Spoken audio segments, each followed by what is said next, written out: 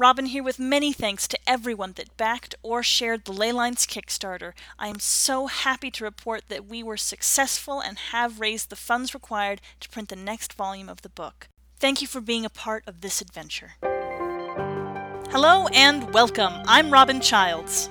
I'm Corey Childs. And I'm Matt Parker. Together we form the Moko Expedition, three good friends exploring the mysteries of storytelling craft. You may be familiar with Pixar's 22 Rules of Storytelling. As part of an ongoing series, every other episode will be exploring one of these 22 rules. You'll hear our connections, objections, exceptions, examples, and things you might not have considered when you first sat down to apply these principles.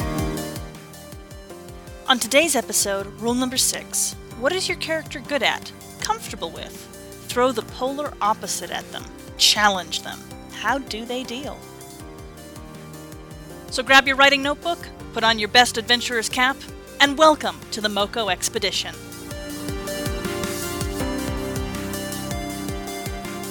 We've recommended this a million times already, but Brian McDonald's Invisible Ink has a chapter which is dedicated to what he calls the personal hell exercise, which is where you throw a worst-case scenario at your character in order to challenge them. And apparently that's a really, really good way for him, at least, to kind of refocus and really determine what it is that is a good foil and a good challenge for your character. It keeps things interesting. Yeah, and I looked at this, and I really kind of thought to myself that it's so great because it really illustrates something that I'd always treated as being very elemental, almost the point of writing, that characters can't be thrown things that they are perfectly equipped to deal with, because that's not interesting, that's not engaging. We like to see people who are challenged, and if you are completely prepared for one thing, then it's not a challenge. And that can be a great payoff at the end where everything finally comes together. But in the interim, this is why no matter what, if you're in the first 30 minutes of a movie, the plan isn't going to work. If you're in the first 10 minutes of a Law and Order episode, it's not going to be the person. Because if everybody got everything right, it would be short, it would be boring, and no one would go. But it's a great way of talking about this and McDonald's personal hell exercise are a great way of bringing that out and forcing people to think about it. What I like about this topic is it really requires that you know your character in order to determine what it is that's their greatest challenge, their personal hell. You really have to get into their headspace. And I mean, if you have a simple character, you can have a simple challenge for them, which is perfectly suited to their weaknesses. But at the same time, if you have a more complex character, just going through this exercise, even if it doesn't end up on the page, is a really, really good way for you to get to know your characters and really kind of learn what makes them tick. So I think this exercise has value even if it never ends up on the page. Well, maybe in some cases especially. Because it does force people to think of their characters in a different context than maybe normal. This is actually kind of relates to one of the things that I'll do for the creative writing birthday parties that I've run, is that I'll have the kids come up with characters, and then I'll kind of play a game of not 20 questions, because who has the patience for 20 whole questions, but 8 questions. And one of them is always, what are they really good at and why? And the second one is, what are they really terrible at and why? And when they get to the write a story portion of the challenge, if they want an extra level, if just making a story up on its own is not challenging enough, then I always say I want you to have them pursuing the thing that they want the most. And in order to do that, they have to face the thing that they're worst at. So it's an exercise that's so simple that, an 8-year-old can follow it, but has so much potential to really expand a world and a character. Absolutely, yeah. Go on. I was going to say, I think that it should come up in the story, and that there should be, whether it's in one book or over the course of multiple arcs or however you work it in, there should be this element of facing what they find most difficult, most challenging, or most terrifying, because that's the growth that the character will go through. I think that it's good to know it, even if it's never going to come up, but that the best stories are the ones where it does come up. The one that I thought of, and I actually have an entire article on this on my website, dishonouronyourcow.com, is the Doctor from Doctor Who, because I feel like the 50th anniversary completely blew this rule, like, really badly, and it pissed me off enough I wrote an article. Was that Day of the Doctor, or? Was Yeah, Day of the Doctor. Mm-hmm. So now we're going to get into deep spoiler territory. In the Day of the Doctor, they undo the Time War, or the consequences of the Time War. Right, where all of the Daleks and all of the Time Lords, except for Doctor Who, are gone. Well, and they'd already brought back the Daleks, which is a completely different problem I have with the series, where no one can ever stay dead unless they're a good guy. But in that, the Doctor had to pull the trigger. The Doctor looked at the destruction that the Time Lords and the Daleks were causing throughout the universe and every time zone. Time zone is not the word I wanted to use there, but you know what I mean. And said, if we let this go on, it will ruin the universe. And I love my people, and I hate them Daleks, but there's a lot of people in the universe who deserve to have a chance. And so he pulls the trigger, and he locks both of them permanently out of time and space. In the Day of the Doctor, they go back and they say, well, except he didn't really. He even hid it from himself because of plots, that he just moved Gallifrey, and that he can find it and he can be with his people again. Huzzah! And everyone is happy because the Doctor's now got a purpose and can stop moping. Except I was sitting there in the theater going, no! Shouting in my brain, since I didn't want to get banned from one of the local theaters. Because to me, it absolutely took a story that, while off screen, succeeded at this rule and turned it into an on-screen story that took a big old dump all over it. That's interesting, because so were the I haven't seen this special. I've heard about it, but I don't know the details. So if he just moved Gallifrey, and the other Time Lords are still around, were any of them out doing things in the galaxy? Well, no, because he moved it, and it's still outside of our normal space. It's in a pocket dimension. Right. And he doesn't know where the pocket dimension is, and they can't get out of the pocket dimension. But it's no longer completely locked out. It's just hidden. So I remember you talking about the reason that this bothered you so much is that it took an element of the Doctor that he sort of is always the character that can find the solution to the problem that has no solution, and forced him to come to grips with the idea that sometimes there are problems you can't solve. Right. And instead then went, actually, nope, he can solve everything. Right. The Doctor is the clever boy who outthinks everyone in the room and comes up with the solution only he can think of. In the same way that Kirk in Star Trek is the ballsy risk taker who, through guile and charisma, will get his people out of any situation. And so both of them fundamentally need to be faced with a no-win scenario. One where Kirk can't guile or charm his way out, and one where the Doctor can't think his way out, where they are given, a hard choice and made to push the button. And the Time War was that. And that's what made, I think, the runs of Christopher Eccleston and David Tennant so compelling, was that there was this fundamentally optimistic character who believed that you could accomplish anything with enough time, smarts, and running, who at one point in his life had been forced to put a gun to the head of his entire race and pull the trigger. And now it was not just brought back in the way Spock was brought back, where when Spock came back, Kirk still knew Spock had died. Spock's death had still happened, and he was still changed by it. But all of a sudden, not just are the Time Lords back, but they're back in a way that they were never gone.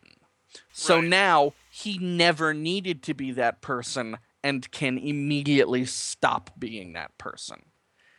I If they had, actually, go ahead. I actually had a really kind of interesting idea where I would have started Doctor Who when they did the reboot and they had Christopher Eccleston be the Doctor. I think it was the Ninth Doctor. I actually had a completely different take on how I would have done the Time War, which is you kind of have it go, but when he pushes the button, he gets rid of the Daleks and he gets rid of the other Time Lords.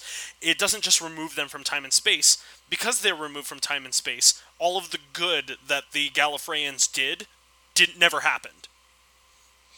Yeah, and I think that the reason they didn't do that is just because it was messy. Like I don't see how it would be too messy. I mean, what I would have done then is I would have mixed in the idea of quantum leap there, where inside his TARDIS, which exists outside of time and space, he has a record of how the universe would have been if the Time Lords had existed. And so basically every week he looks at his TARDIS and he's like, what is the best thing left on my list of things to do that never happened because the Time Lords didn't exist? I'm going to go do it. Me and my Yeah. companion are going to go do that. And that would have been he's got a mission. He has to make up for the good of an entire species. I think that would have been compelling television, but Well, and I think, and the way I would have done it, truthfully, I would have done the exact same 50th anniversary episode, except at the end he still has to pull the trigger. right, yeah. Make it There is explicit. no solution. Yeah. No, yeah, it is that yeah, it's the 50th anniversary, or tell a completely different 50th anniversary and leave the Time War intact. Right. But yeah, it bothered me because it not just put something back that I think this series was better off with it gone, but it did so in a way that completely wiped out the need for and the presence ultimately, I think, for that character growth. And yeah, we need to tell the story of what our heroes do when they are faced with their exact opposite. And the Doctor had that, and it scarred his soul forever until the 50th anniversary. Now it's gone. So I guess they went through this exercise. They did it for what was that 8 years? They Yeah. held to it, and then I guess one of the writers decided that they didn't like that exercise with this character and undid it. Well, more, I think it's that Stephen Moffat wants those big emotional moments, but he doesn't think about how it's going to affect things that have gone before or come since. I actually feel like that's kind of common in the new Sherlock. that Yeah, came I've out heard in that season that's. 3. I've I was only actually seen season 1 rather. I haven't seen season 2 or season 3, but I've heard that that's so. I am a huge fan of seasons 1 and 2 and was pretty disappointed with the third season because I guess I feel like there was an attempt to kind of do this exercise where it was, well, what if you have problems that Sherlock can't solve? But then instead it was sort of like Sherlock's conclusion was, well, I'm not clever enough for this, so brute force it instead. And then there's no consequences really to brute forcing. Right, Even when the things are kind of like, oh, we're making this huge deal about how horrible it is that he did this, and we're shipping him off, and then it's like, oh, we need him again. Forget that those consequences are there. We need Right. Sherlock because Sherlock is the only one that can do what he can. So it basically said, when the going gets tough, Sherlock just acts like any other thug, or gets lucky. And I guess it doesn't say anything. He's never forced as a character to face down any consequences of those actions. So that's not a very effective use of this exercise. Right. And it doesn't seem like he's learning anything from coming up against these weaknesses. I mean, there's occasions where you think, oh, maybe he's learned a valuable lesson, and then it turns out it was all just a joke. So you're like, okay, that moment of character development clearly didn't actually happen. So what was the point of it? Of, Sherlock's a dick, the end, and everyone lets him get away with it? It's not, I don't know. To me, it wasn't a very satisfying series, because it took the things that Sherlock was good at and removed them, and didn't do anything interesting with the void that it left. That sounds really frustrating. And it is. It's common in his work where he builds up to the moment, and the moment is cool, but the connective tissue falters and fails, or is left behind, or is not terribly thought out. And the problem is that connective tissue is called the rest of the show. Well, it sounds like he comes up with this moment, and he wants such a reversal that it is not just the antithesis of the character; it's the antithesis of the theme and the antithesis of the whole meta universe of the show. It defeats its own purpose. It can be, yeah. I guess there's some people do explosions for the sake of explosions. I feel like a lot of the work that I've seen lately is emotional explosions for the sake of emotional explosions. And after a while, both start to feel a little bit empty. Which is a shame, because I felt like the first two seasons were just so well done and so gripping and exciting and interesting, and had a great balance of weaknesses and strengths. And then something happened. It just felt like it sort of went off the rails, or they ran out of material, or something along those lines. One of the examples I was going to bring up later, but works now, is here we go. What is Superman's greatest weakness? Anybody? I mean, other than the physical, like, kryptonite element? Yeah. But it's not kryptonite, it's the acceptance of things that he can't save. Yeah, that's definitely a good one in terms of kind of that ethos. Back in the 80s, they decided that Superman's greatest weakness was magic. In as much as, like, apparently where the physical world, with the exception of kryptonite, is, like, basically nothing to a Kryptonian, magic works super well on all of them. And the idea there was, well, Superman needs a weakness, and so far he doesn't have one. And this makes the most sense in the comic book world. But there's a reason why we haven't seen a mainstream film where it's Superman versus magic. It doesn't fit with the ethos, so kind of creating that, what are they worst at? I agree that the mental exercise of accepting what you can and cannot save is a lot better. It's probably a more effective answer for this exercise, but sometimes when you come up with your exercise, it doesn't make an effective story. No, and I get that, but I would say to the Superman magic thing that the answer should also not be dumb. I agree. And that the idea that what Superman needs to have a problem with is wizards is dumb. And I'm actually getting angry, and I've never heard that.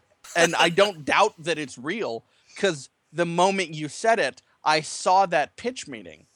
Right. But that's really just phenomenally stupid. Well, I mean, like, it's stupid in that really kind of obvious, clever sort of, like you're right. There was a pitch meeting and somebody said that, and then an editor was like, "That's it, you're perfect," but only because they were having trouble, challenging their main character in any sort of meaningful way. Yeah, and don't get me wrong, Superman fighting Merlin, that's kind of exciting, but only in that most superficially "this is dumb and I know it" way. I think I'd prefer Superman versus Voldemort. Oh yeah, I mean, there's just he could just go fight the great wizards of history. Superman versus Gandalf. There's there's so much dumb there that you could There's have fun so with, much dumb there. but it Houdini. is ultimately dumb as hell. Oh, absolutely. I just, okay. So I guess maybe that is my example of one time they tried this exercise and just failed, Right. completely I fell guess I flat on feel their like face. when you make it a physical thing, like saying, okay, someone's not good at swimming. Okay, Wasn't that the plot of Unbreakable? but it wasn't that he was bad at swimming. It was that there was this fear of whether or not he was Well, special. Is, well, I think, ultimately kind of what that is. Like, I think his you weakness can was tie a physical issue, like Jaws. A man is afraid of the water, Right. but And the fear is what ultimately he overcomes, not the water itself. right. right. What underlies Bruce Willis's fear of water in Unbreakable is that I always read it as, and this could just be fan wank, but I always read it as that there is this subconscious part of him that knows that he's unbreakable, but that water is what is his kryptonite. And so it's that fear of this is the thing that can kill me, not an actual fear of water. He's not actually vulnerable to water. He just spazzes out because the fear gets the better of him. What I or always read it that way. yeah, or even that he is vulnerable to water and because of it he spazzes out because Right. I spaz out when I'm confronted with things that I'm terrified will kill me. That's a perfectly human reaction. Um but yeah, I don't mind it being a physical thing so long as that is also tied into the emotions that the physical thing brings out. Yeah, that's what But I mean. Is if it's purely physical, then you end up with Superman versus Wizards. But Right. if it's something where it's actually tied to an emotional beat, yeah, then I think it actually works because there's something. But I guess that sort of ties in with the idea of that there are different kinds of challenges that a hero will face. That man versus self, man versus world, man versus you're familiar with that Yeah. list of yeah. typical what the hero will be against. That could be just my personal bias that I particularly enjoy man versus self narratives. I think ultimately that's the one that rings truest with most people. That because ultimately, while people do have to overcome physical challenges in their life, the one people struggle with daily is the do I have the willpower to do the right thing in this situation? Can I be a better person through personal will? Things like that. And I think ultimately, like we were talking about in Unbreakable, the water is. I mean, you can argue that it's a metaphor, but ultimately, I believe that his personal hell exercise has a lot more to do with his view of himself and his family's view of him, Right. how Well, he and is viewed. I like to talk about the pure physical kryptonite thing for a moment. I would love to see a Superman story where it's revealed Superman never buys Lois emeralds because emeralds are too they just creep him out. He sees them out of the corner of his eye and he flinches because they remind them of kryptonite. That'd be kind of funny. Like he has a That subconscious, immediate response. It's visceral almost. right. He sees a little glint in her ear and there's just that adrenaline moment and that's so something to tie it into emotion and fear. But the Superman story I've always wanted to see is a Superman story where he deals with someone having cancer, someone who is close to him, who has been meaningfully established, and who over the course of a series of comics dies, not in an attack, not in any way preventable by Superman, but that he has to watch this human story slowly come to a natural end and know he can't do anything about it. Well, in the original Superman, not Man of Steel, but in the original Superman in the '70s, I thought that was they hinted that there was that kind of arc when his father dies. because in the new one his father is killed by plot tornado, Right. but Ugh. in the old by one by he's illogical Kansas plot tornado. right, but Right. in the old one he has some sort of disease. Pa Kent has some sort of I think it's a heart condition and just passes away. So you kind of get the Yeah. sense that tempers how he views his mission of saving other people in Metropolis after that, because as a teenager he had to watch his dad die and he had no power. Well, but I think that there is something even more interesting in this story where it's not sudden, because everyone is shocked and horrified with sudden unexpected deaths. But over that time period where that person has come to accept it, and Superman has to come to accept it on his own terms, I think would be very instructive and There is a very different interesting. kind of grieving process when it's Right. a extended loss Right. rather than, or like Alzheimer's. Yeah. I know when my grandfather had Alzheimer's and he had that for 5 years, it was a really strange experience to see at the funeral all the different ways that people related to the man, because I was so young, but a lot of my cousins were much older. So the person that they had lost was completely different than the person I had lost. Right. And someone going through the experience of essentially losing a person when they're still alive is a very different experience than a sudden death loss. Yeah. I think that it would give, and it makes me sound incredibly twisted that I'm sitting here going, You're yes, a writer, you're hope, entitled. I hope someone close to Superman gets Alzheimer's. It's okay But- because he's a fictional character. Right. You're not But wishing that on anybody in real life.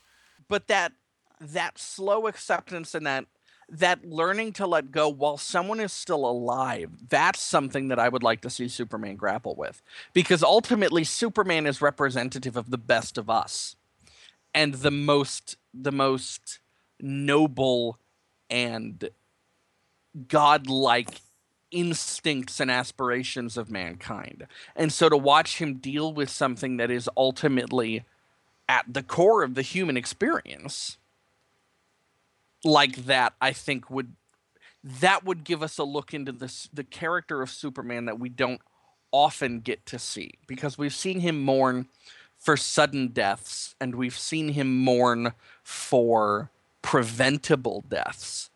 I'm not sure I've ever seen him mourning for a not sudden but also completely unpreventable death. The inevitable.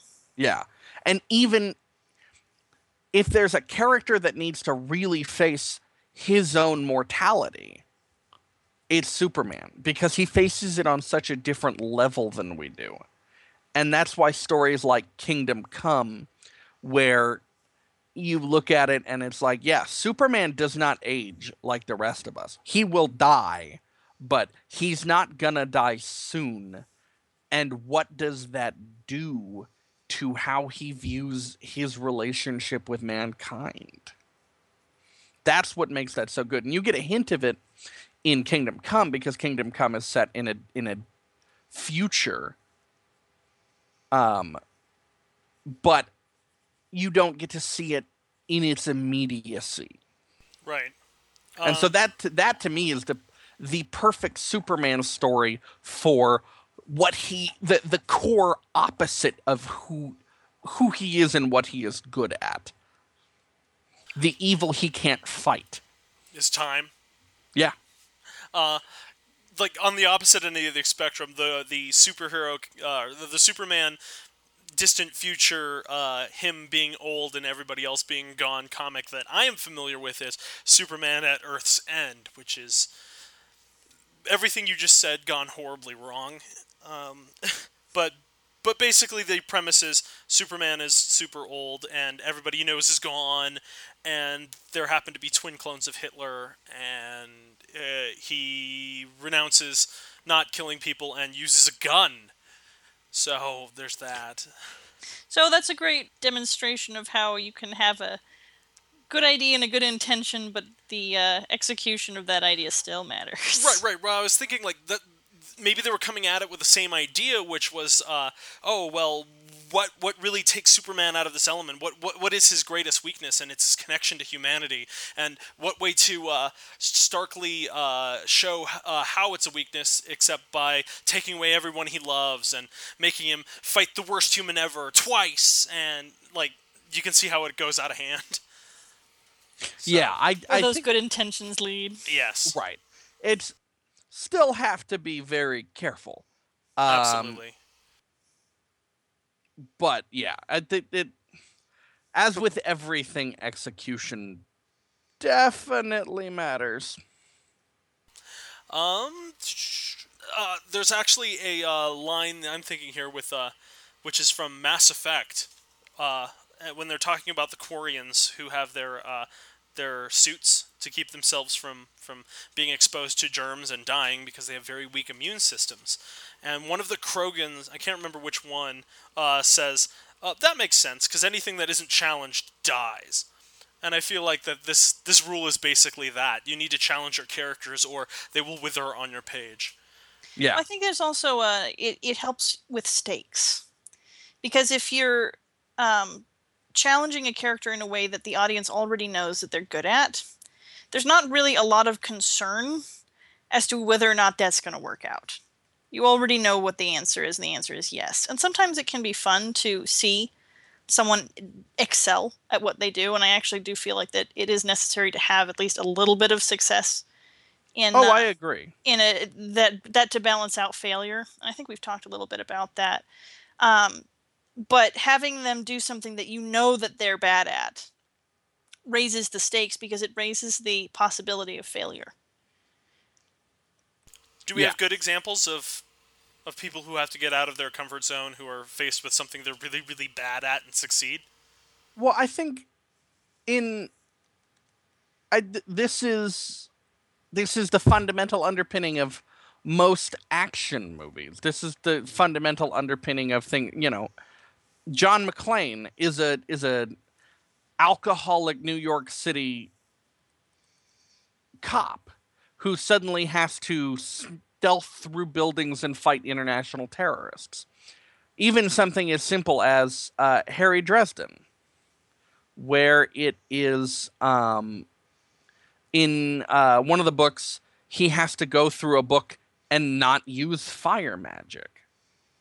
And that's very simple, and it's not really a deep emotional core, but it's been established at that point in like 10 books that Harry is fire magic is his, basic fallback, oh crap. And all of a sudden it's not using fire magic, having to think outside the box and grow and learn. For me, I think Groundhog Day is probably my best example here, in as much as the main character's personal hell, Phil, his at first you think it's just being a decent human being to other people, but slowly I think it becomes realized that his personal hell is just living with what a wretched person he is, to the point where he has to change, otherwise he can't escape. And I think that's kind of the main crux in that one. His personal hell is being with himself. That's not exactly facing something that I guess it is in a little way facing what you're not good at. If you're not good at self-awareness, Yeah. and you have to become self-aware, then yes, it actually is. I rescind the argument I was going to make, but in the past. Well, I think he's not good at being good to other people because he has no practice being good to himself. So, that's my argument. Sticking to it.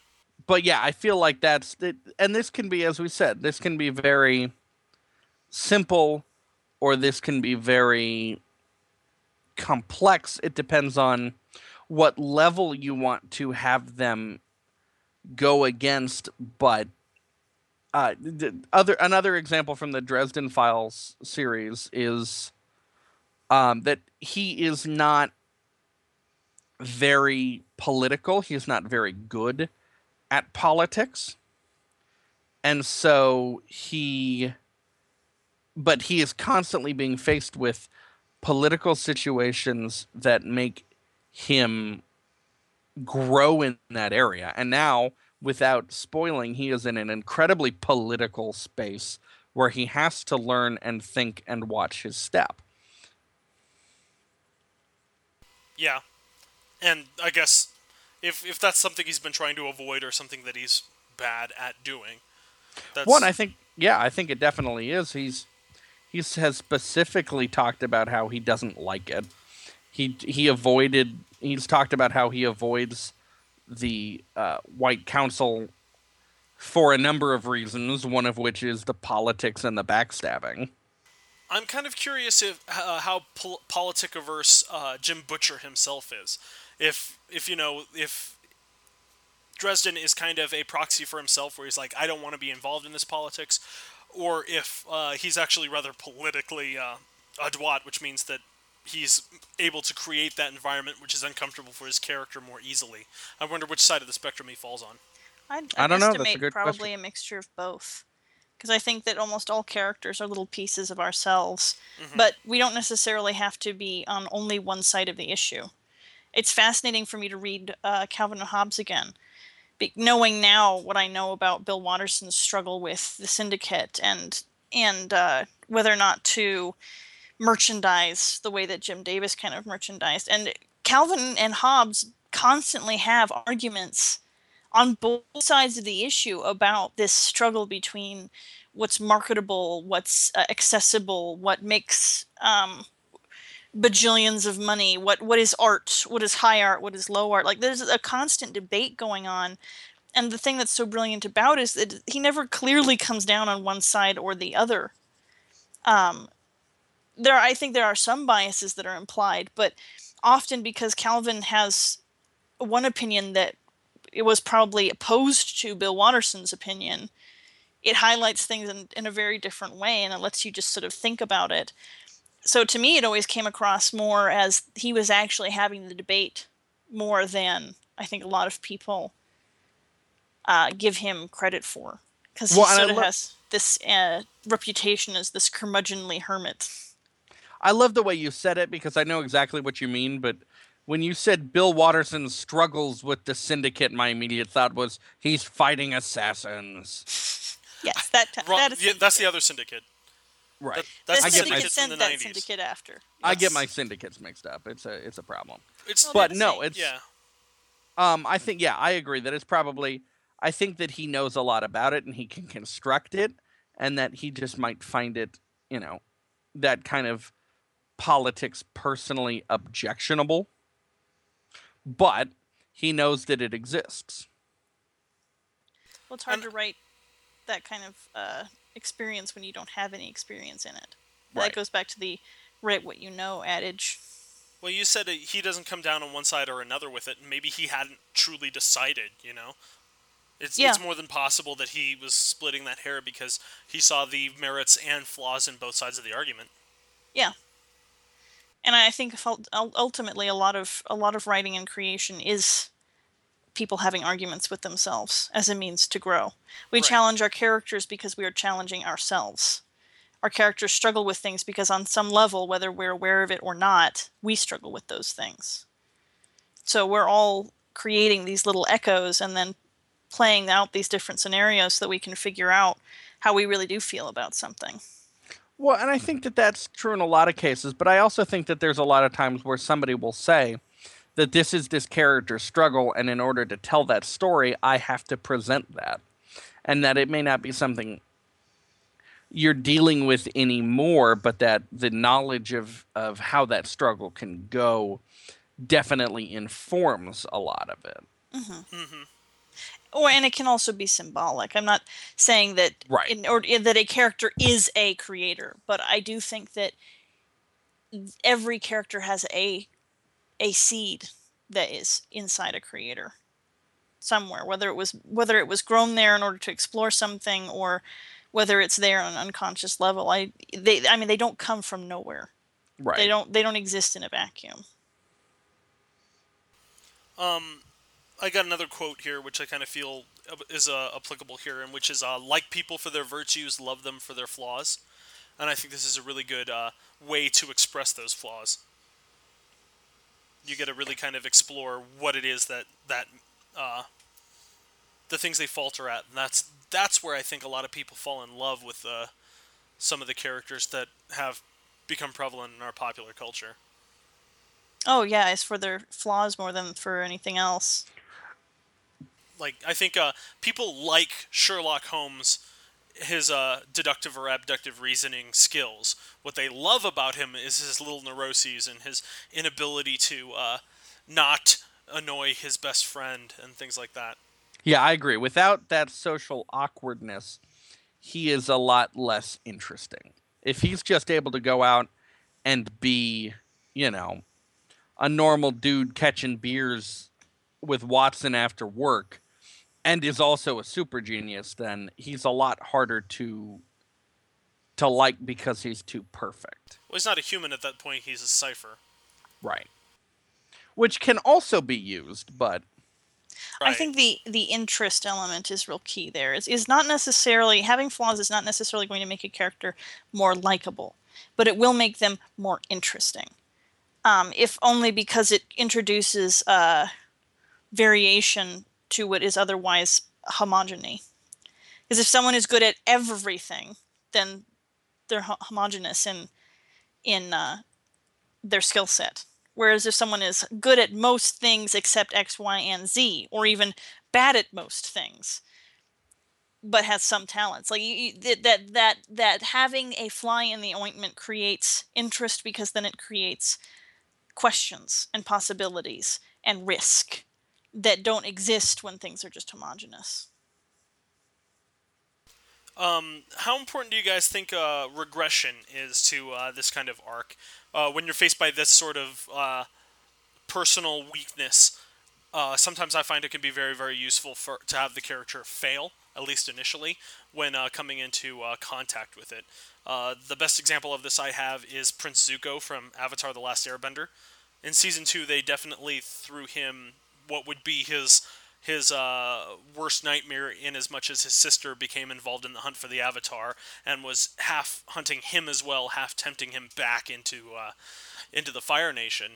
And at the end of season 2, spoiler for those of you who haven't seen it, he chooses to side with his sister, who's clearly not got either his nor the world's best interests in mind.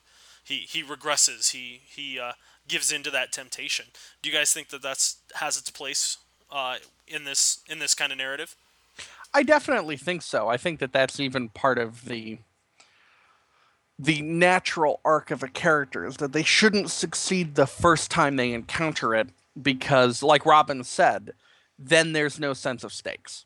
Then there is no tension when they encounter it again, whether or not they will succeed. Well, And there's if no you have growth. right, if you, it's like if you have someone who says, if we never see Indiana Jones being terrified of snakes, if the first time he sees a snake, he just, I'm going to keep cool, I'm going to keep cool, I'm going to keep cool, and he goes through it, then we go, okay, he can't have really been that afraid of snakes. But when Indiana Jones sees snakes for the first time and he freaks the hell out, then we go, okay, now it's meaningful when he has to work through it. Right. I think that's kind of interesting because we were talking about how it can't just be the physical. Ultimately, I think in Last Crusade, what they express is rather than snakes being his weakness, and they highlight on the snake thing again at the start where they have River Phoenix as the young Indiana Jones fall into a crate full of snakes. Before that, he wasn't afraid of them, but ultimately, the thing that he really struggles with is working with and possibly losing his father. And that's much more representative of his kind of personal struggle. Yeah. In that he is willing to go through the much more surface level phobia in order to save his father and not deal with that much deeper phobia of loss of family. Yeah, and not to say that he wasn't courageous enough to let his father die, but just in as much as that there's more going on under the surface than a fear of snakes with Indiana Jones. Right. And the Although third I film think it really, is that there is a very legitimate also fear of snakes. yeah, absolutely, yeah. I guess that the fear of snakes isn't really a weakness of Indiana Jones; it's a quirk. Yeah. It's a good quirk. It's a humanizing quirk, but ultimately, it's not really a weakness because no Nazis ever come at him with a pile of snakes. Which is a lost opportunity on their Right? part, really, when you think about it. Well, I don't know. I would say it is still a weakness. It is just not. It's not his core weakness. It's not the weakness of Indiana Jones. It's just a weakness of Indiana Jones. Right. I think that ultimately the humanizing piece of it is what's important. And it's not just because, nobody is perfect, although there has that piece in it. It's because of the reactions that come out of having to face something that you are terrible at. That coming with that is a natural insecurity or fear or anxiety or any of these number of emotions that come out of anything when you have to face down something that you haven't done before, or you're bad at, or that you're intimidated by.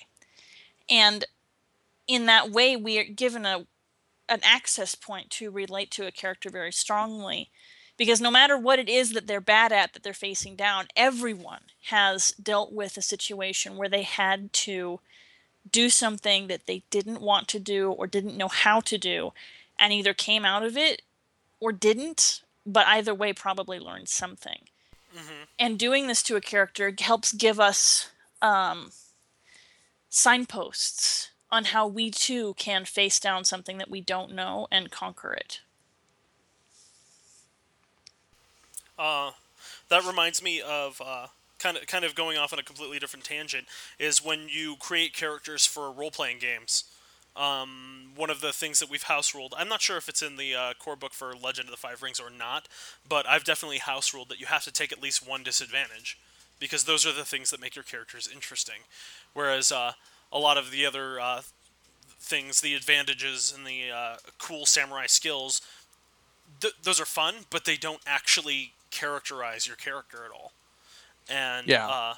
so I think that was it. Matt, you introduced us to a game called Little Fears, where Yeah. like a huge part of the character creation was just what are you afraid of? Yeah, that's a big part of it, and little things that are not just what are you afraid of, but those great humanizing touches of my safe space is the one place I never go is the one thing I'm afraid of more than anything is, and that's the character creation. That's everything. I think they have a lot of value, not just for creating characters for like an RPG, but I've definitely used these kind of questions to create characters for other works. At least as a starting zone. I mean, I kind of gloss over that now because I have something in mind and I just go. But particularly back in high school when I was first learning how to create characters, these were great tools. So, I mean, it's codified and it's good, so I think it's a good starting place. One thing that I've kind of been playing with a bit in the most recent chapter is when you kind of have a conflict between two characters that have strengths and weaknesses that overlap really badly with each other. So not only are you kind of having a challenge of forcing a character to do something that they're, bad at or good at, but it also becomes a character conflict between two other people because they're both having to adapt to someone else's style, which is drastically different from their own. I think for a writer, this is not only a good tool just in general for character building, but it's also a great tool for keeping your own worlds and writing fresh for yourself. Because I know that, especially for people that have worked on a project for a really long time, one of the really common complaints I've heard is that it's just writing is not fresh for them anymore. It's not interesting or exciting anymore. And I think taking a character and reassessing where they're at and what their strengths and weaknesses are and going through this exercise with them is a great way to give yourself fresh air on a story. Well, And I wonder, you brought up the Jim Butcher example where it was sort of like, okay, what does Harry Dresden do in situation A? Blows it up with fire. How about situation B? More fire. Like at some point, saying, okay, no more fire. I'm going to force myself to think of things that are not the easy methodology and see what happens. I actually have really always admired Jim Butcher because it seems like whenever Harry starts getting into a pattern where the story starts to get a little formulaic, he'll do something that will completely change up the way that the challenges that Harry has to deal with and the resources that he has to deal with. And then suddenly we get to see him in a totally different context that keeps it fresh again. Well, and I think you just brought up something really interesting in that it can and almost has to, over a long series, change over time. That by the time you are 6 books in or 700 comics in, however long, you should look back and the things that your character is afraid of and the worst at should not be exactly the same as when you started. Because that means that they haven't grown. And that's not the point. You have been missing part of the point of telling a story with a character, which is to show them in their growth and in their inevitable having to confront real issues that make them change.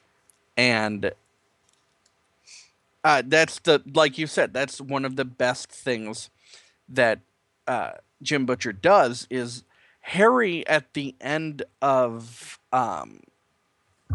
the most recent book, whose name is now completely escaping me, Skin Game,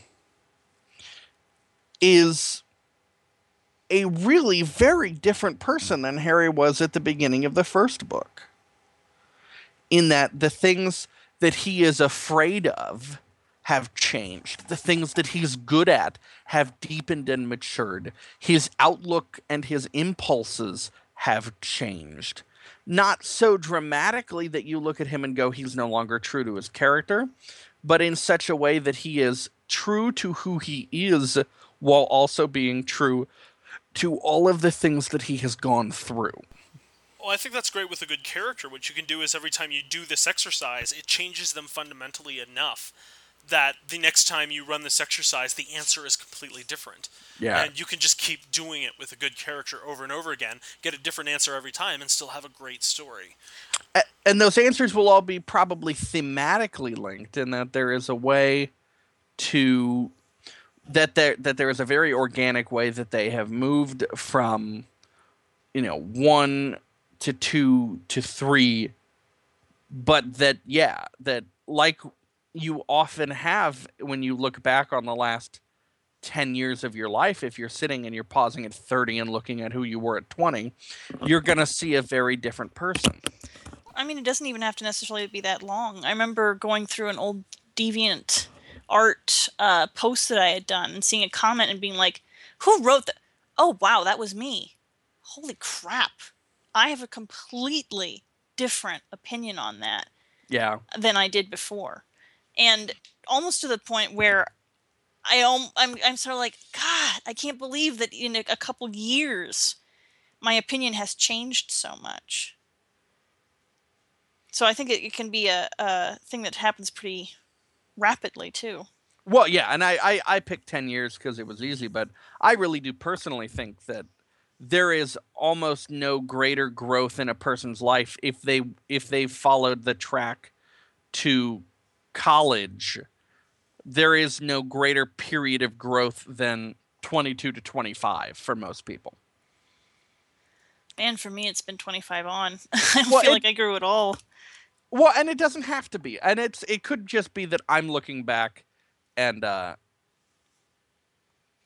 putting my own growth. But I feel like looking at it for me that 22 to 25, that time that I spent abroad on my own with much more limited access to any kind of safety net, that was the, oh, it's real now, I have to be an adult now, perspective shift time for me, to the point where when I came back and I went to law school at 25, I was only a couple of years older than the people who were coming right out of undergrad, but in perspective, I was so much closer to the people who were coming back in their 30s or their 40s. Well, what you do can have a big impact on how that is perceived. And actually, that kind of links to this whole issue is that you're wanting to show that shift in perspective in a character. And you can't really do that unless that character is facing something that forces them to grow. That Yeah. forces them to have that moment of, oh, it's real now, and change. I really liked actually to go back to your phrasing, you were talking about strengths and fears for the Harry Dresden character. Yeah. And you said that his strengths had matured. And I think that is such a great thing to keep in mind, is that a character's strengths aren't necessarily going to change, but they're going to gain more finesse and range of application and maturity in how to use those strengths. Whereas fears, we may always have certain knee-jerk reactions to certain types of fears, but fear is actually far more malleable as we change, because someone might start out having a fear of public speaking and work up to it and work up to it and work up to it, and they still might get nervous jitters before they go up and speak in front of a crowd, but once they get more experience doing that, it's not something that is going to be crippling in the way that it might have been before they ever started saying, okay, I want to learn how to do this. So I think it's sort of an interesting contrast that while strengths broaden, fears change. And in some cases, fears, I don't know if they change completely, but they maybe deepen in a different way. You get to access more involved ways that a particular fear might touch certain issues. Well, and I think that it's another difference is that a fear can disappear. Like my stepdad likes to tell the story of how he beat being afraid of heights. Went to airborne ranger school. Mm-hmm. And he's not afraid of heights anymore because you jump out of a couple of perfectly good planes and all of a sudden you're either okay with it or you're not. But that he got over it, that you can get over fears for some fears. But your strengths will never completely go away, but your fears can be conquered. In that and that's your strengths will never be completely beaten, but your fears can be conquered. One interesting exercise that was brought up in the in Invisible Ink was he had this section where he would give you a character and you had to come up kind of off the top of your head what you think their greatest challenge would be. What is the thing they're bad at? What is the thing that would be most challenging as from a character standpoint for them? Do you think it'd be useful to kind of provide a few examples here? Yeah. Kind of a mini challenge, a warm up to our regular head-to-head challenge. Should I just provide an example, maybe? Sure, I'm not quite sure what. So basically, what I would do is I would say I would give you a character, and you would come up with a scenario in which they have to face either their greatest fear or their greatest challenge. What is their personal weakness or personal hell that they would have to go through, just from what is the antithesis of their character? What is a good foil? What is a good arc for them to go through to overcome their weakness? Okay. So the first one that comes to mind is, say, a man who is perpetually poor, downtrodden, down on his luck. What would be his greatest, I guess, moral, intellectual, characterful challenge? He finds $1 million in a suitcase. Mm-hmm. It's either it's not labeled or not $1 million because that's out of the realm of. Let's say he finds $20,000 in an envelope, and it's either not labeled or it is labeled because they present different elements of the challenge. Because then that moral element is he has always been poor. He has always wanted money. He's always dreamed of an unexpected windfall. Now he has it, but he has some sense, no matter what, that if he keeps this, he is keeping it from someone. Yeah, you could also imply it in terms of like a theft or something. Like there's sort of a, Do you take advantage of this situation or not? Do either of you want to come up with one? Someone who is very proud of their athletic or physical ability. Well, there's always to take that away in some way, an injury or uh, I think regardless of how it happens, the trick is to show that that athleticism that he put so much emphasis on is not as important. So I would even do something along the lines of, say, he's a big football star. For some reason, the United States is just no longer interested in football, and they really, really love like luge. And suddenly he is just not a star anymore. curling is where it's at. Right? Yeah. Chess meets. That would be where I would go with it. Is suddenly the society no longer values him for what he values himself for. I think that's where I would go with it. You could also play up a kind of a competitive element if it's sort of a king of the hill kind of aspect to it. Instead of making the society as a whole devalue, you could always introduce competition. Someone or some group that shows them up at every turn. Right. The Those damn curlers. the isn't that the plot of Dodgeball? Kind of. But You could also put it into a situation where athleticism has absolutely no benefit to you. Something that is purely a challenge of the mind, an or intellectual of challenge. an Yeah. intellectual challenge. I mean, because it is saying talk about weaknesses, so we know that this guy is strong in the athletics, but is he good with foreign languages, or like putting him in an environment where he has to rely on his wits, his knowledge, what he learned in fifth grade history class, like that kind of thing could also be an interesting challenge. And Yeah. you could be as normal or as wacky as you wanted. Something along the lines of, you end up abandoned in a foreign country, or you end up back in time somewhere, forward in time. You could do a science fiction where no one uses the physical body anymore, and the idea of wandering around in your meat suit is disgusting. Or like, there's He goes to the Wally future. yes. I think you would be king in the Wall-E future. All you would have to do is push over everybody's hover seat. Well, but depends. Pre-rediscovering the need to walk or post? Yeah. Because I got the feeling pre that it was considered very weird and very... Sure. You're doing what? Either way, though, I think he has a distinct advantage in that situation. But you've got a point, though. It's really, really good to kind of juxtapose it. I mean, the real obvious one, and I think the one that I've seen, which was from The Way of the Peaceful Warrior, which was, athletic, super fly guy gets into an accident, and that kind of strips away that athletic ability, and he discovers that the way to kind of bring himself back up, which he can no longer do through the physical expression of himself, he has to do spiritually, and that was the premise of that film. So that one's kind of right on. I do feel like that this sort of exposes an interesting difference between the personal hell idea and this Pixar rule. I think there's a subtle difference here. Okay. Because the personal hell is much more keyed into desire and fear, whereas this Pixar rule is talking about what are your weaknesses. So taking with the sports example, it's taking away the desire or the reward for the thing that they're good at.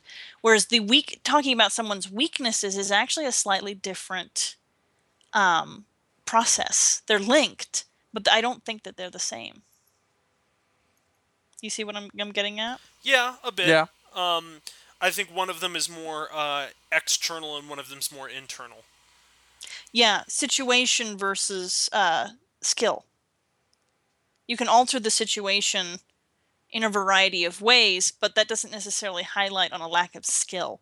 A skill Right. can be more the task that you must complete. Like the athletic jock must, for some reason, ace a spelling bee, or a chess match, or some sort of history paper, like something where it's just the situation hasn't changed. They're not no longer, all these other things. They're not stripped of their powers.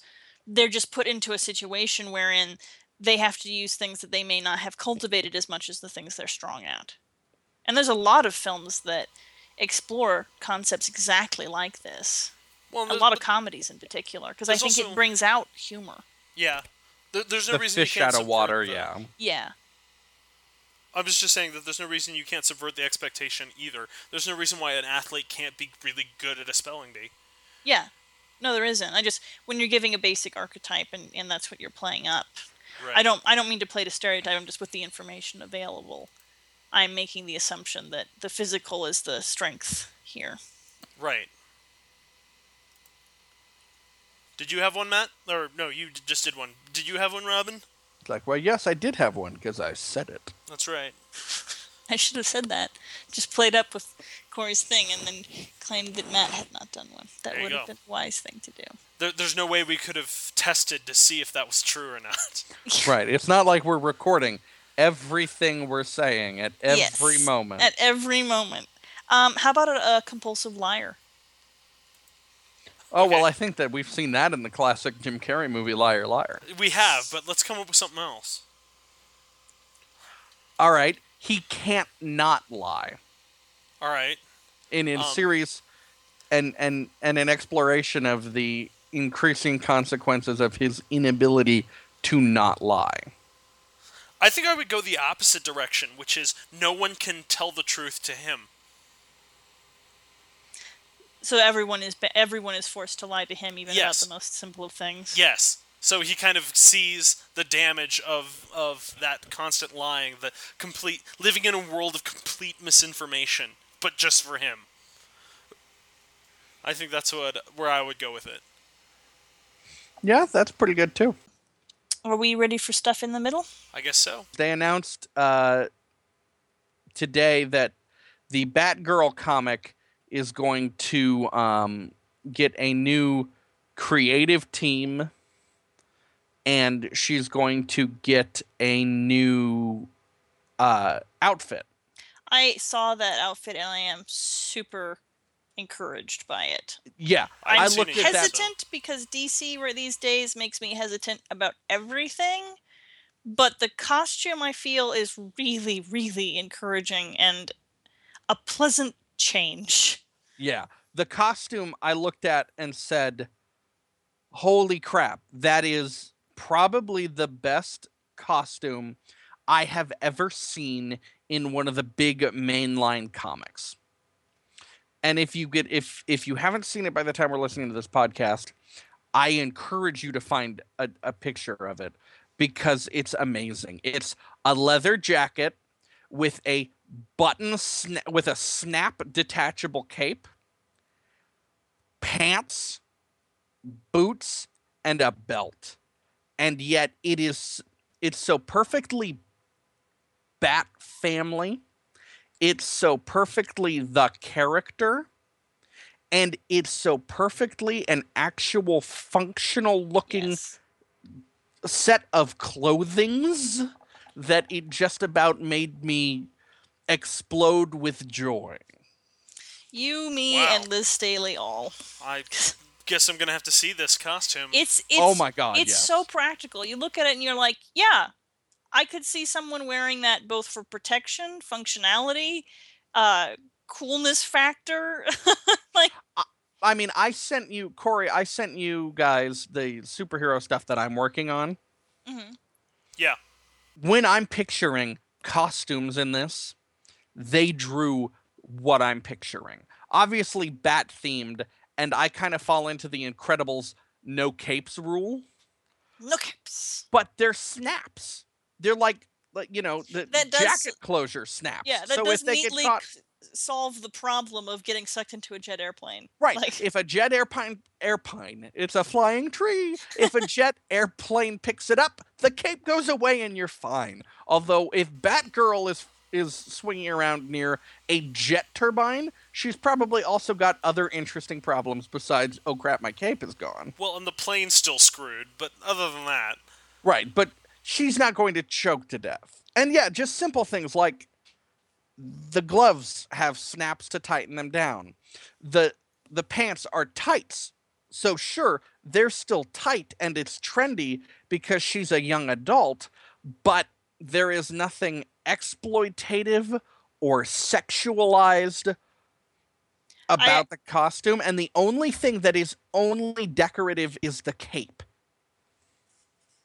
I really appreciated the artist notes where it said, "This is a leather jacket, not Not spandex," spandex. and it showed that typical, like, I mean, even spandex does not work the way that artists draw Right. it. And spandex is not as form fitting that you can see the outline of everything the way that it's drawn. And to see someone basically like, this is a leather jacket, and this is how cloth works for Yeah. reals. We actually want to portray it as cloth, not someone is fighting while being body painted. Like, Right. it was just This so refreshing for me. yeah, no, this I mean it really, the more I've talked it up, the more I'm even more excited about it, just because this is this is what you can hold up and point to both Marvel and DC and say, look, you can tell she's got a figure. You can tell she is a fit young woman, and yet you don't feel sleazy looking at it. You don't look at it and go, but how does she fight in it? And there is no part of it that is exploitative. It is attractive without being slimy. And it expresses everything about branding and personality and characterization that you need to do with the costume in a way that isn't dumb-tarded. Yes.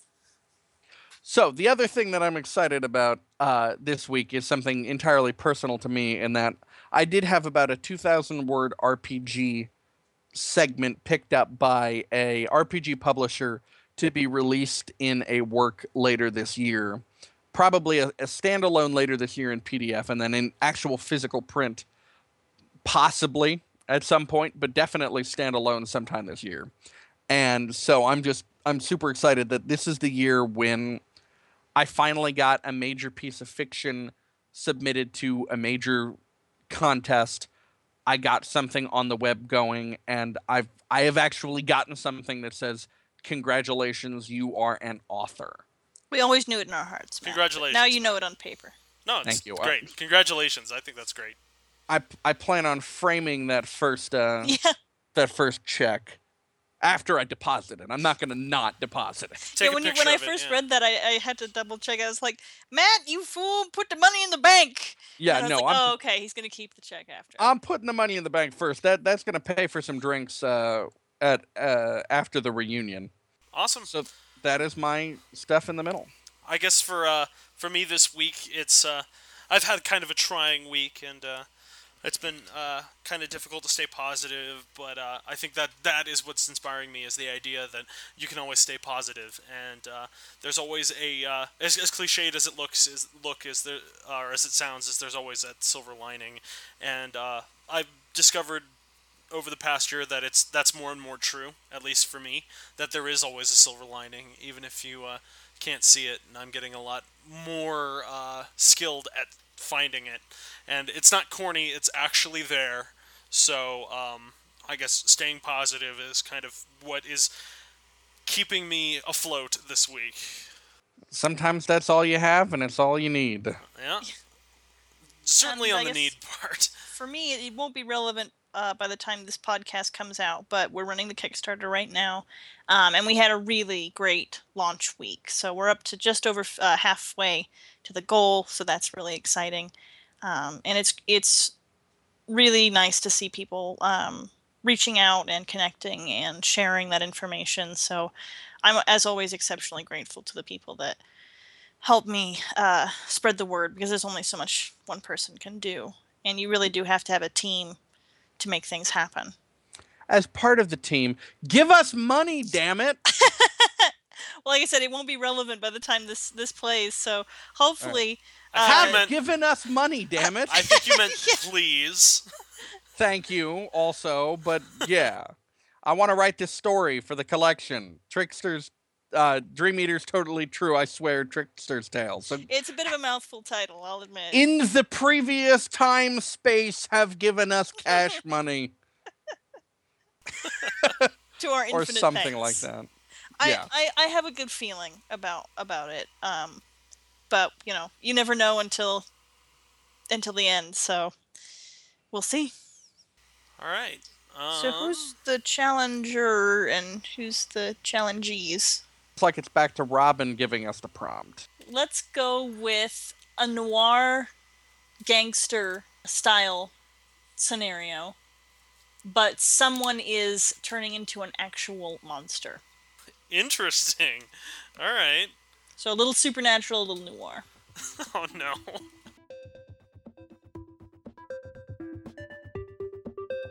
As before, if you'd like to try your hand at writing your response to the spontaneous prompt, feel free to pause the recording right now, give yourself 10 minutes on the clock, and write the best opening sequence you can. We'd love to read your responses, so feel free to email them to info@mokopress.com, and we'll share the ones that we get on the air. You can also go to the Moko Press website, click on the page for this podcast, and post your responses in the comments below. Thanks so much, and we look forward to seeing your solution to this opening scene. The taste was always the worst part, Alec thought. The first sign was always a rush of saliva and a taste in his mouth like right before you threw up. It tasted like acid and pennies and blood, or maybe the last two were the same. The streets were dark, the occasional functioning street lamp providing an island of isolation and false hope. Not many city repairmen came down to this part of the city in the best of times, awash in an epidemic of drugs and the pulsing corruption of a metropolis. And these weren't the best times. After all, there was a madman on the loose. But Alec wasn't here for the madman, or that's what he kept telling himself. He shoved a lit cigarette into his mouth and puffed furiously for the steadying nicotine rush. He shoved his hands into his pockets to quell the shaking, and puffing like a chimney, crept off into the night. She'd come to his office like an angel of hope, or a lusty succubus. Someday maybe he'd know. He doubted it. Either way, she was hot enough to have made a bishop smash a stained glass window at the Vatican, and he wasn't any kind of holy man. He'd have almost taken her case for free, but the landlord needed money, and Alec needed to keep up his healthy diet. Cheap scotch, cigarettes, and second-hand ramen noodles of dubious provenance. All the things a growing boy needs, he thought. Now if the back of his neck would just stop itching. He hated missing person cases, even from a woman with such great credit. But a missing sister plus $100 per diem plus expenses, and he told the woman he'd find the sister. He expected to find her shacking up with her coked-up ex-boyfriend or run away with some other paramour. He hadn't expected the blood, or the violence, or the smell, the chase, the hunt through the darkened streets like a forest under a full no. He shouted to himself, fumbling out his flask and taking a deep draw of the liquor store's greatest hits, so long as the hit was scotch and greatness was measured in how cheap he could get it. He doubted it had seen more of Scotland than a Wikipedia article, but he didn't give a damn. He was so close to finding her and getting that bonus, and maybe gratitude. He was so close to stopping just one senseless, awful, goddamn tragedy in this goddamn city. He just needed to find her, and find who had her. And then he could taste the blood and copper and fear and sweet anguish. Then he could show the son of a bitch what should happen to people like him, to abusers and exploiters and darkness that made even nightmares shudder. Oh yes, he would find him. And under the brilliant white light of the moon, the blood would look like darkness itself. And he would howl. Ooh. I have a title for you.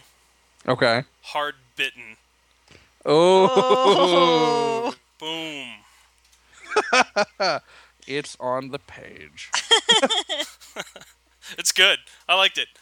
I mean, you went all out with the melodrama, but that's kind of noir for you. I went, like I said, I went really straight with the noir. I think I just hit the checklist of everything a stereotypical noir story needs.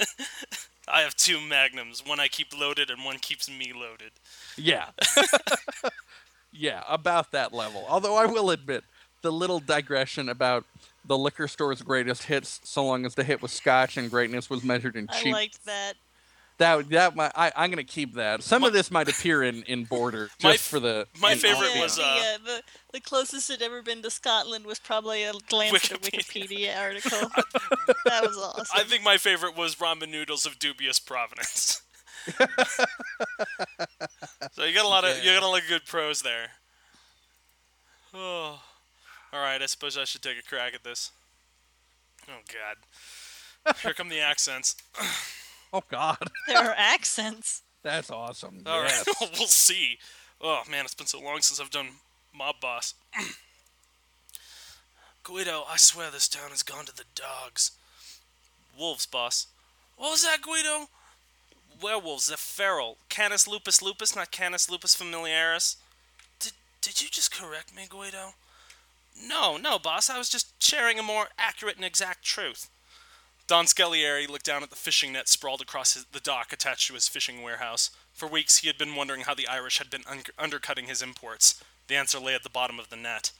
First it was werewolves, and now some mermaid is muscling in on my turf. Selkie. Guido, I swear I do not know what you are saying half of the time. It's a Selkie, not a mermaid. You know, women who can turn into seals? No, Guido, I do not know. Do you know why? Because I am a God-fearing man. Well, so are they, boss. The Irish are just as Catholic as we are.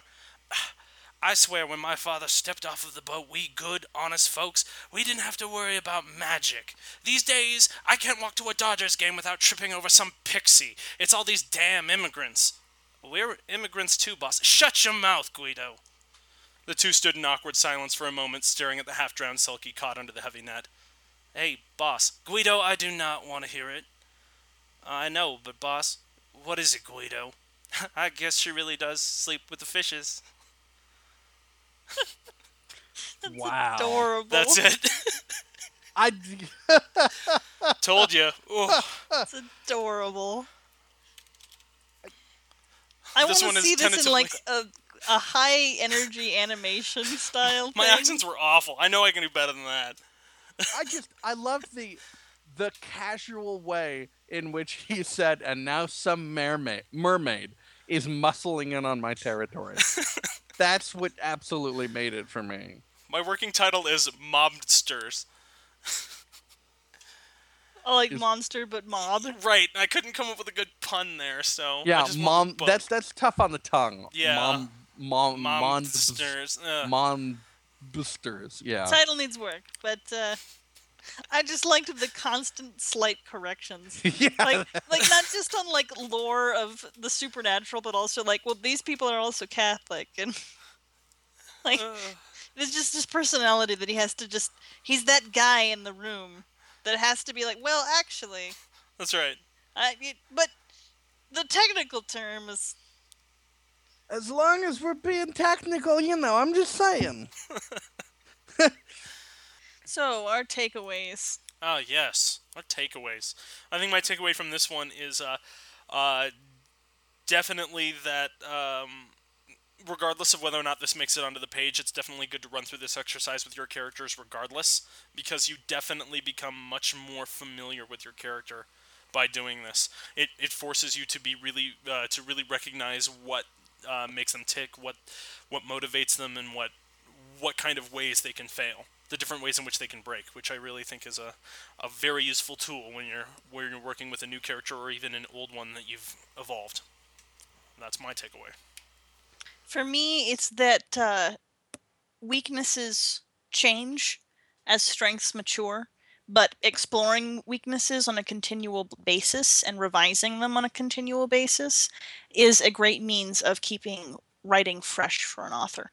I think the takeaway that I have from this is just a reaffirmation to the idea that it is the most uncomfortable situations for your character that draw the most growth, and that the reason we have characters, the reason we don't normally just throw archetypes at situations, is so that we can have an understanding of what drives them to something and drives them away from something.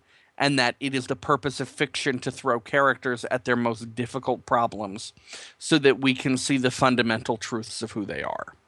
So, Matt, Mitchell, where can we find more of your work?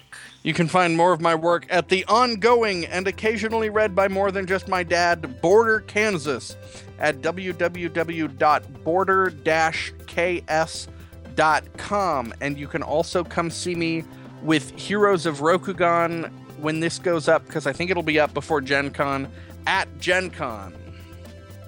Excellent. My work is at leylinescomic.com, and you can also find more of what Corey and I do together at mokopress.com. And thank you so much to everyone that supported the Kickstarter. Win or lose, whether it was funded or not, we greatly appreciate your support and your enthusiasm for the project. So hopefully it was fun, but even if it wasn't, you're still awesome.